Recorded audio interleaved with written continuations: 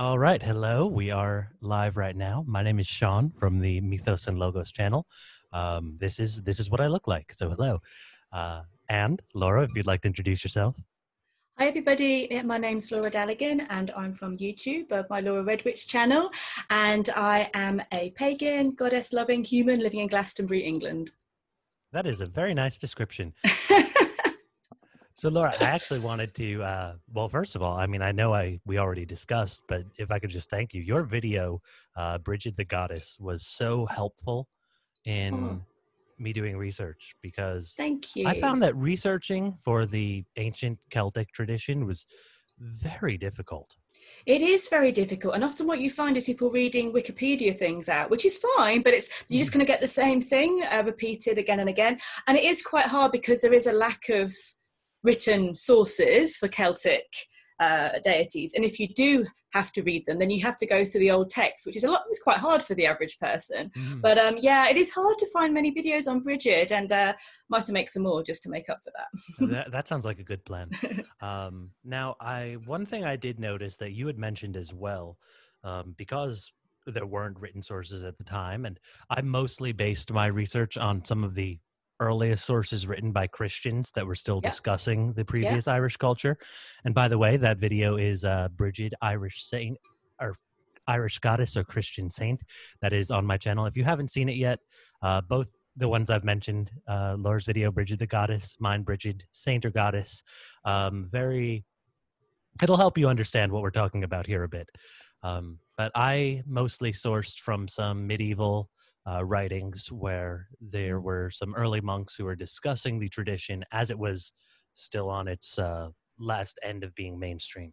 Mm-hmm. Um, but for some of the ancient sources, it seems like a lot of that is just kind of making our best guesses from archaeology, but also from place names, right?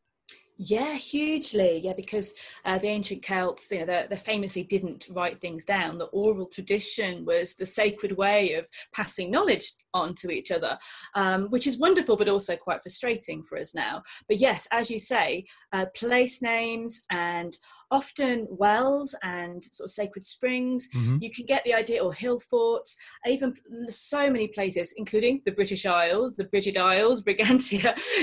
You've got the links really clearly there. So yeah, you can see so much from the land, basically. I think finding, of course, tuning in yourself and just seeing what you feel, but also the land shows you so much about our ancient past. Hmm. And so, what do we know? How much do we know, and what do we know? This was actually a question submitted by a viewer as well, as far as what. Well, I'll add my own question on the Yeah. end, as far as what an ancient tradition of a reverence or worship of a Celtic deity would look like, and Mm, then what that might look like to a neo-pagan worshiping now, mm, and mm. at least as far as what we can guess for the ancient tradition. Yeah, that's the thing. I mean, my thing is, whenever I go to a sacred site, so I think to look at how our ancients would have worshipped, we don't know. So much time has passed, and it's really hard. To see that culture that's so different to ours, that their whole lives would be so different to how we are Mhm. now. And because it wasn't continuing, we just don't have the wisdom. But what we do have is the sites. We have the stones. We have the burial mounds and the groves. The kind of what's it called, the hill forts. That's what I was trying to say, the hill Yes. forts, all the remnants of the past. So we can go to those places and we can just look at how they lived. We can tune into how they would see life, how they would see death, and the sort of the cycles and the seasons of the year, they still it would have been very important to our ancestors. So we can see that maybe we've just passed Imbolc right now, the Hmm. first signs of spring. So we can see that would have been very, very important to our ancestors because the winter would have been very long and very dark. And Imbolc translates to use milk, or Hmm. in Bolg is to be in the belly, which is the sheep having the lambs in the Right. belly. Right. So it's this sort of the beginnings of life. So we can see in the words, in the place names, in the sacred sites, we can see what would have been important to our ancestors, how they would mark the seasons and of life and of the year, and we can take from that our own lives now and what's important to us. So as a neo-pagan, and it has to be that way because there aren't very few recording records of Hmm. how our ancestors would have worshipped, because even though it's amazing and we're very grateful that the monks wrote down all these stories, I'm so grateful they did, they wouldn't have been so interested in saying about the worshipping, because that would have been too much in conflict. I would imagine, that's just a guess, it'd have been maybe too in conflict. So we don't have those records, but what we do have is the seasons, the times of the year, the moon and the earth, and we can connect in with those. And as a modern pagan, that's what we do. And Imbolc feels very much like that quickening, that bright spark of spring. And for me, that bright spark, that quickening, that dawn energy is Brigid. So even though we are kind of, our brains want to have the ritual, want to have the knowledge, we can just go out there and feel it. And that's I did that this morning. As I was saying, I walked in Glastonbury Abbey, where there is a painting of Brigid, of St. Brigid, on the church in there, and she's very, very popular around here. And just seeing the snowdrops and the first signs of spring and the life, you know, that for me is the energy of Brigid. So as a modern pagan, we can feel it. And we can do the research, because it's always nice to find out as much as we can. I love researching, but it's hard to say in a very roundabout way what our ancestors actually did. But what I always do is, when I go to a sacred site, like a burial mound or a stone circle, I kind of speak and I say to the ancestors, show me your ways. I don't know them. So I just try to tune in to the past and be respectful, because I think we like to think we know everything, and we really don't know much about how they actually lived their lives. So yeah, that's my roundabout way. Yeah. That is absolutely fascinating to share a story on my end. So I'm American Texan, but of Irish heritage, and actually dual citizenship, which is, I don't talk about current events on my channel, but it's nice to know that if either one goes bad, I have an out. Yeah, no, always good to know. But so I remember when I was 14 years old, I was in Ireland, and we had done quite a few sites, but my family's in County Longford, which is basically, if Ireland, it's dead center. If it's the palm of your hand is the island, point to the middle, then that's County Longford. And because of that, we were in very much of a location where we could go just about everywhere. So even nearby, there were some dolmens, and there's very ancient mysterious sites. But we also, and what really stood out to me when we went to Blarney Castle, that around it, and while everyone is just lining up for the stone, which, don't get me wrong, I kiss the stone, it's fun. Yeah. But when everyone is focused on the castle, the grounds around, I remember there were all of these ruins of druidic sites, and they were so interesting. Then that actually having the ancient and the medieval in the same place kind of, in a way, represents how the research was that I was doing for this, because the best guesses we could have written were these medieval sources. And we can also somewhat, and this is really the point I was trying to make in my video, that we can guess the ancient traditions and figure some of it out by the modern traditions or the newer traditions. Yes. That we can see what Brigid, as a saint, who I'm not equipped to say how historical she may or may not have been. One monk that I was reading, Cogitosis, he did say that Brigid was like a great aunt of his, but it's debatable if he meant that like as his ancestor starting the spirituality, or literally. So it's up in the air. But either way, if we look at the traditions of the saint, we can learn more about the ancient traditions of the goddess. Absolutely. So and I think people's needs are always the same. Sorry, I didn't mean to interrupt. No, please. I think people's needs are always the same in life. You want health, you want healing, you want strength, and you want protection. And we, as you say, we can look at the modern ways and look at our base needs of shelter and love and healing are always the same. So Brigid particularly really personifies the purity and the cleanliness of healing and fresh water and creativity and spark and dawn. And I think even though we don't know the exact of how our ancestors would have gone about it, we can see that what we need, what makes us shine and makes us spark, would have probably in different ways made them feel the same way.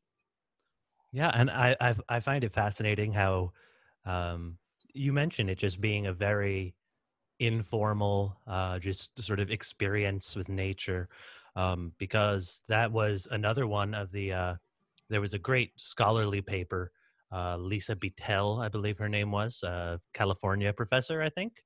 I cite it in the previous video, so if I'm wrong, check there, I have it right. But that she made the argument that Ireland's two great patron saints, Patrick and Bridget, Mm-hmm. that Patrick, and from his stories, what we know, is a very rigid and ordered theological sort of approach to spirituality, saying this, see this shamrock? Okay, I'm going to use it to explain to you the metaphysics of the Trinity so you'll understand it, so you'll get it right, so you'll worship right. And then there are so many other stories of just Patrick and his conversion of so many through his words. And she argued that, and I'm sorry if you hear my little puppy whining in the background. We're still working on Never training apologize for puppies. Never. well, then if you stick around to the end of the video, I'll go ahead and show you the puppy. Yay! So, but anyway, she argued that, no, please, that's on me. That's on the puppy, really. She argued that Bridget and the traditions around her were taking the new arriving Christian spirituality and translating it into the terms that were already present in Ireland at the time. Yes, yes. To say, yes, Patrick is all about experiencing God through your reason and your mind, but Bridget, her miracles were all in nature and helping the peasantry and go out and experience, and it's much more mystical. There was one story that was medieval of Patrick preaching a sermon, and Bridget is in the pews and she's asleep, it seems. And when Patrick goes to wake her, she goes, "What are you doing? I was in direct communication with God. Why are you bothering me?" So it definitely speaks to how sometimes we want a very, okay, these are the rules, this is how you worship, this is how you pray sort of way, but that might not always be what we need. And it can't be, it's too one-sided, isn't it? It's always about the balance, isn't it? It's good to, you have to have the soul in it as well, the kind of the flow, or else things get very sterile. So if and again, also order is required, or else things get very just flowing, and Glastonbury is very flowing and lacking in order. So I understand the power of order, but it's like the two, you need the duality, don't you? The masculine, the feminine, the light and the dark, and in that as well. But yeah, I think that's why Bridget, of all the pagan goddesses, you could not have got rid of her. There was just no way people would have accepted that. I mean, a lot of them you managed to, they didn't survive the the Christianization of Ireland or the UK. They didn't in a way that they were being continued to be worshipped, but Bridget did, and she's something so important and holistic for people that there was just no way she was going to go anywhere. And then so from what we know, especially from place names, you mentioned Britain was named Brigantia for her. Yes. How much do we know, and this was another question that was submitted, how much do we know about when exactly and how the Irish tradition and English is, of course, a little more Germanic historically. Yes. But between the, I guess Britannic would be the right word. Yeah, and they call it Brythonic, I think. I'm probably always pronouncing things wrongly, but yes, the Brythonic, which is the pre-Roman kind of traditional of Britain. So what do we know about how similar the practices and beliefs might have been in Ireland and England and Scotland areas, and when or how they might have changed? I have a little bit of a historical hypothesis, but I'm interested to hear from you first. Yes, I probably don't have as good historical hypothesis, but there's a lot of goddesses and gods that are very similar in Welsh, and because obviously Wales and Ireland are very close anyway, and ancient England. And you've got the tribes like the Brigantes, who were kind of pre-Roman, one of the big tribes here in England, and they honoured they called it Brigantia, which is an aspect of Brigid. But she was the same as Brigid, but she was maybe a little bit more fierce, a bit more warrior-like, a bit more like Minerva with the Romans, or maybe the Romans turned her into Minerva afterwards. Sometimes it can be hard to say. But she was a goddess of poetry, of smithcraft, and of healing, and the hearth, the home, which is exactly the same as Brigid in Ireland. So even there's a slightly fiercer aspect to her. Now, I don't know who came first, or if it was just a flow, from traveling across, but it's the same goddess, slightly different name, but with the same attributes really as Brigid Bridie in Ireland, the Tuatha De Danann goddess. So even though they are different, there could be different phases of the same goddess, or the stories moving across and taking slightly different roles. But then we've got so many place names. Brent's Cross, which is a really unattractive part of England, but it's now, but that's Brigid's Cross, that's Brigid's Crossing. You've got so many churches. Bride's Church, actually a bride is named after Brigid, so the bride is named after the goddess. And there's a church in London which has got the wedding cake, Bride's Chapel as the wedding cake as a spire, and that's where the wedding cake came from. So it is really ingrained here as a bride and Brigantia. It could be just slightly different in Ireland. I don't know how it works at the time. I believe there's a Kilbride as well, of course. Kill being church in Irish, where Kildare, her famous city, was the Church of the Oak. Nice. But so what I was thinking, and that I think there's something to, is how when you think of Roman settlement, Scotland and Ireland were very much the wild frontier for the Romans. I'm so envious they didn't get them. I always feel we got done, they didn't get done. And then that when history continued, that when there was Norse presence in the Isles, that they really established themselves much more in the south of Britain. I'm thinking of like the Danelaw and everything historically. And well, quite a few places in Ireland were founded, but there it was a little more assimilation, we think, to the Irish way by the Norse who came. And then, of course, and I don't like to get too modern, but then it clearly one island became politically much more dominant over the other. So that may have, I know that in the 1800s, there was a strong movement in Ireland to really regain Celtic history. That's when the Irish language started being studied again. That Gaelic football, the sport, was actually started. It was rediscovered in the middle of the 19th century as then when revolutionaries ended up recruiting, the first places they would go to were Gaelic football teams, because they were some of the most proud of their culture people. Yes. So I think there's some differences in tradition can be explained by where people are coming the most, where there's the most trade, and also those historical power dynamics. But we can find that there definitely were a lot of similarities, but that's also true across Europe. There's so many archetypes that were there. Yeah, absolutely. And one thing about the Irish side of things, and maybe it's just how things have transformed, but the Irish are so much more poetical than the English. They're so much more poetic, and Brigid and Bride is the goddess of patron of poetry.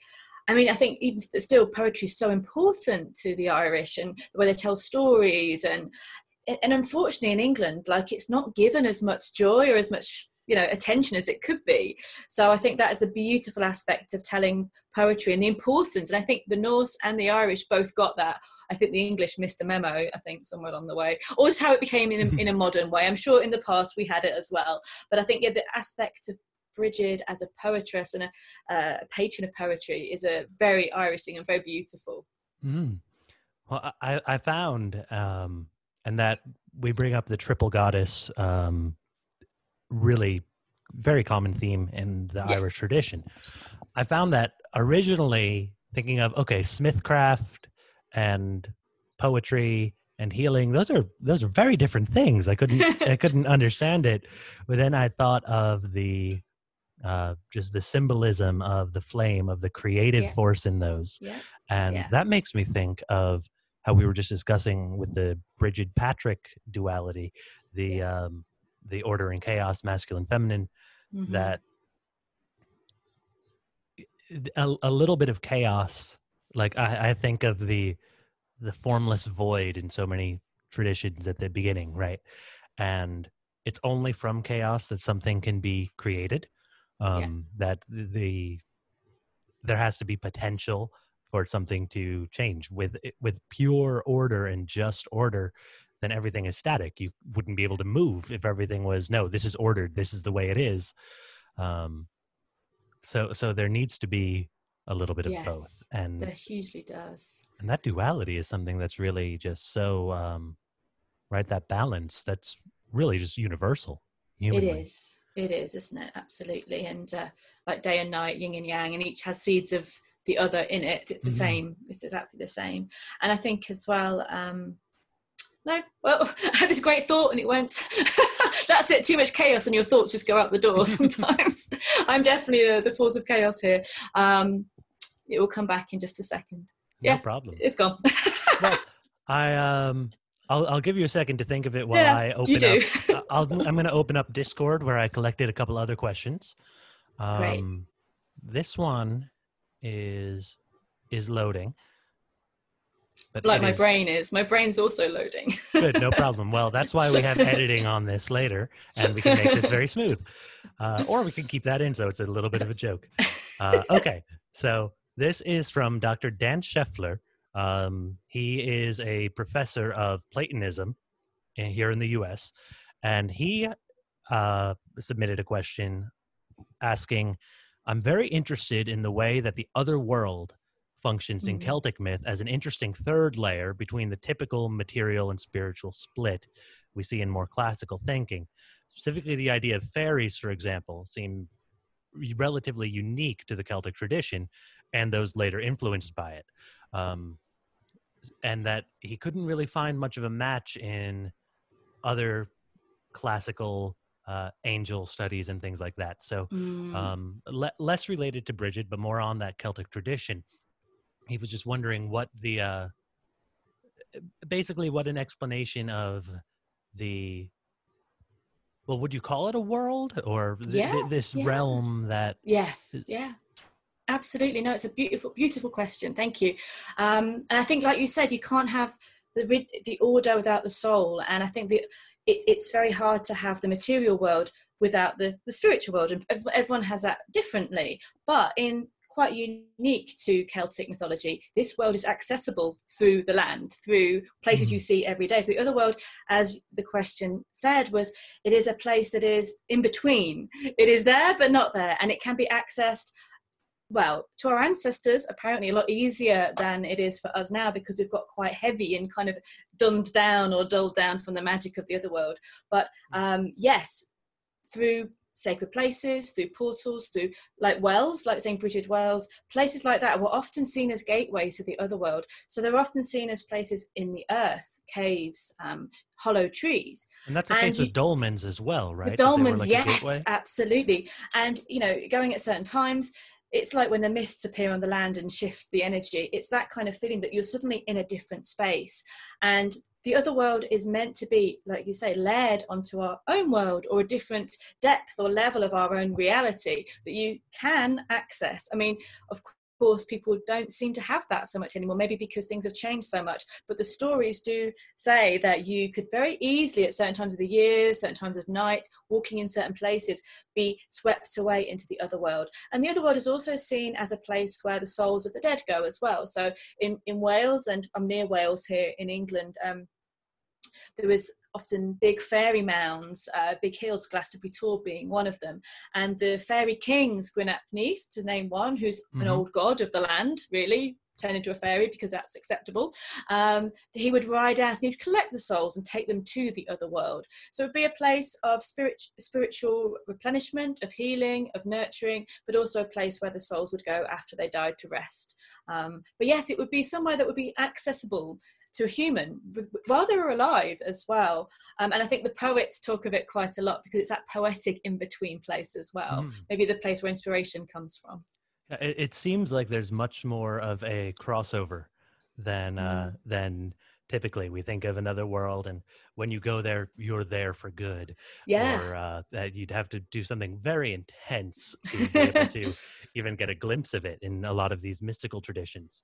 But that the accessibility, the idea that, oh yeah, she was walking through the forest and was brought into this other world, is Yeah.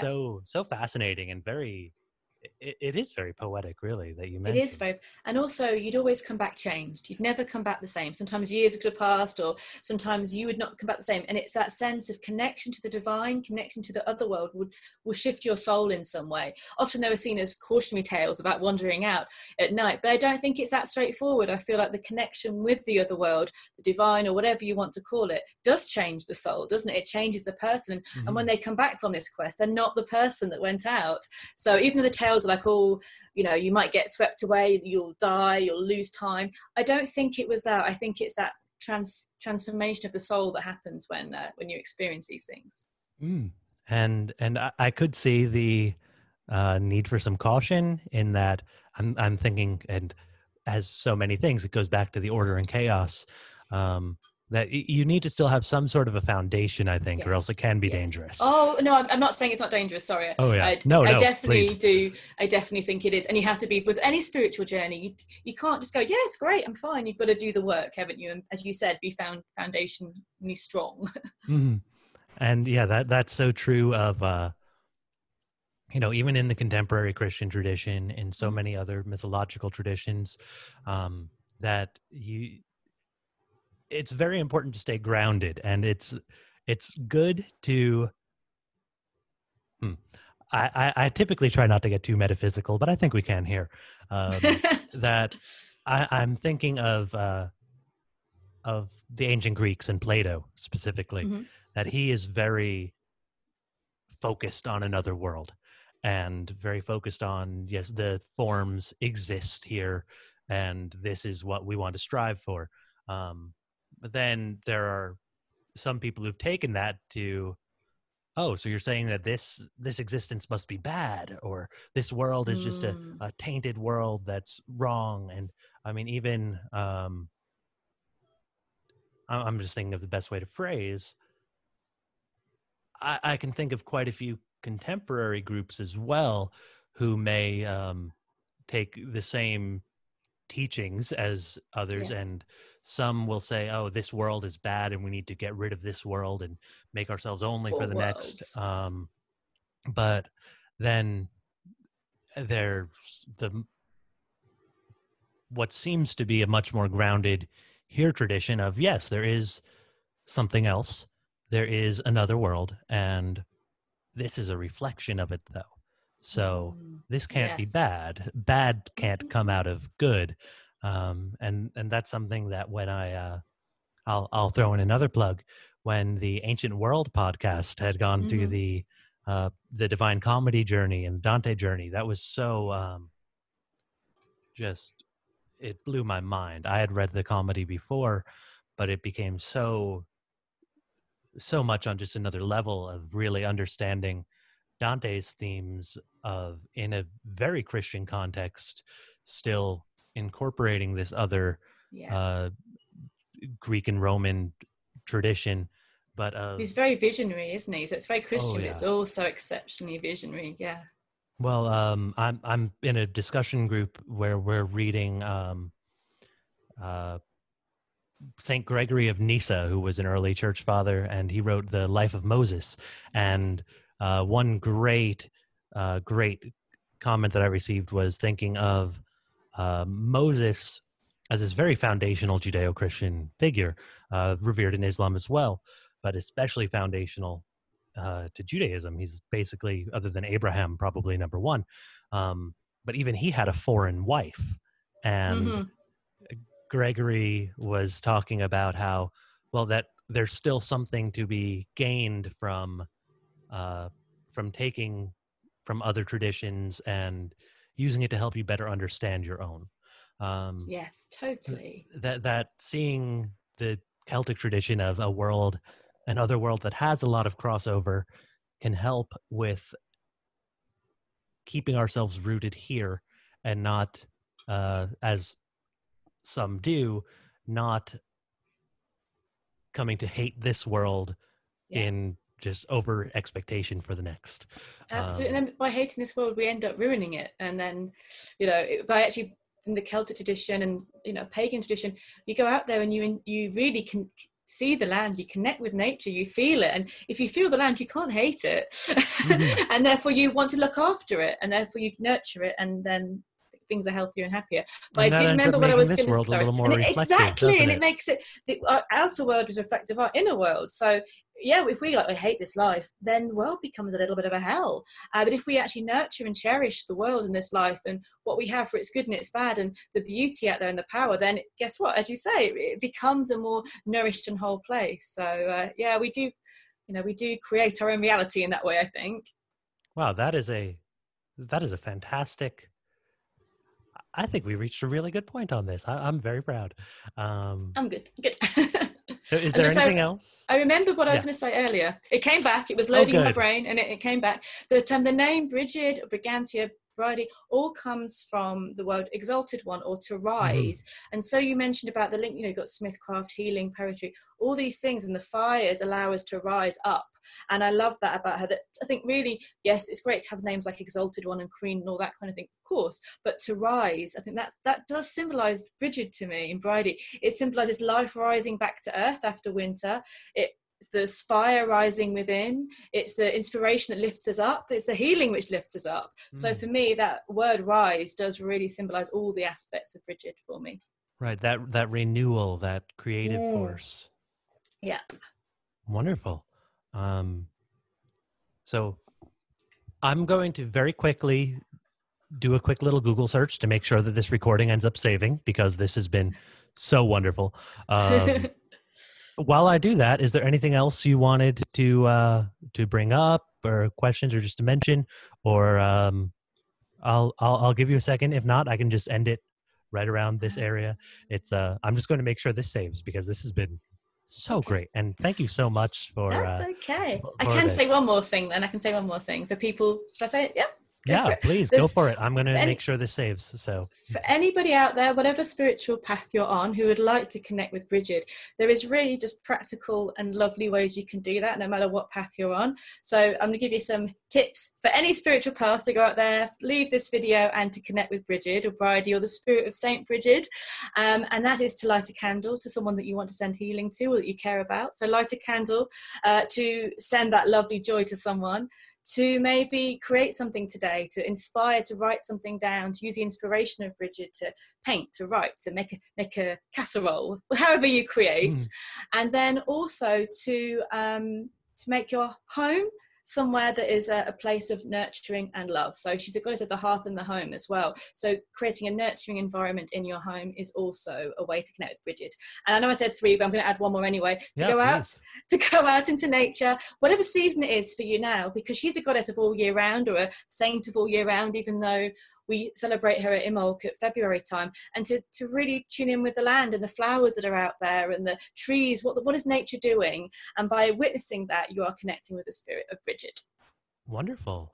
And that's very much even for. Hold on, the dog is moving the laptop wire. That's good. I did promise puppies. You did earlier. promise puppies. I'd be very disappointed if there wasn't puppies. This one is not a puppy. This is my senior dog. His name is Crypto. Oh my gosh, he's a black lab. He's not very photogenic, but I think you can see him a little. You're beautiful. It's hard to see him on camera, but he distracted me a little. I was going to say that, and even I think it's beautiful how harmonious it turns out that this truly is. I mean, that creative energy is very much, for anyone in the Christian tradition who might want to practice a devotion to Saint Brigid. Yeah. That idea of creation is very much harmonious with the Genesis idea of being in the image and likeness of God, being able to be that creative force as well. Yeah. So what I find really beautiful is I had mentioned the Bridget's Way pilgrimage, which happens, I want to say yearly, but I'm not sure, in Ireland from, and my Irish pronunciation is terrible, but I'll consider it, let's just say because it's the accent, making fun of my pronunciation counts as messing with Texas, and you don't mess with Texas. That it was from Faughart through Slane and Tara down to Kildare, and that the constellation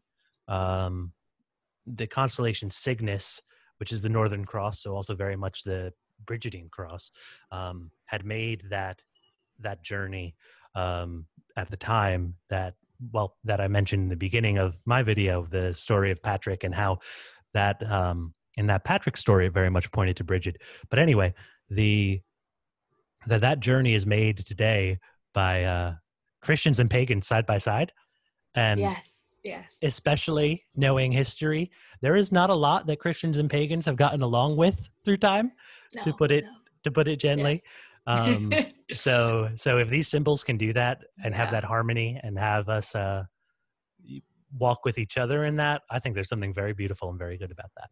There really is. And I did find out where this saves, so we're good. I'm going to get the small puppy out, but please go ahead. Oh no, always the puppies. But I was thinking, like, just as you were saying, I just wanted to add that if we can be, as Bridget does, we can rise above the issues that we've had as, pagans and Christians differences. To rise above that, we can reach somewhere better. So we can follow Bridget's example and rise above any differences and look at puppies, basically. I think that's a good idea. As he rises to front and center of the camera. Yes, always, as it should be. This is Junie. He is 4 months old. He is still learning, so he needs to be locked up for every now and then.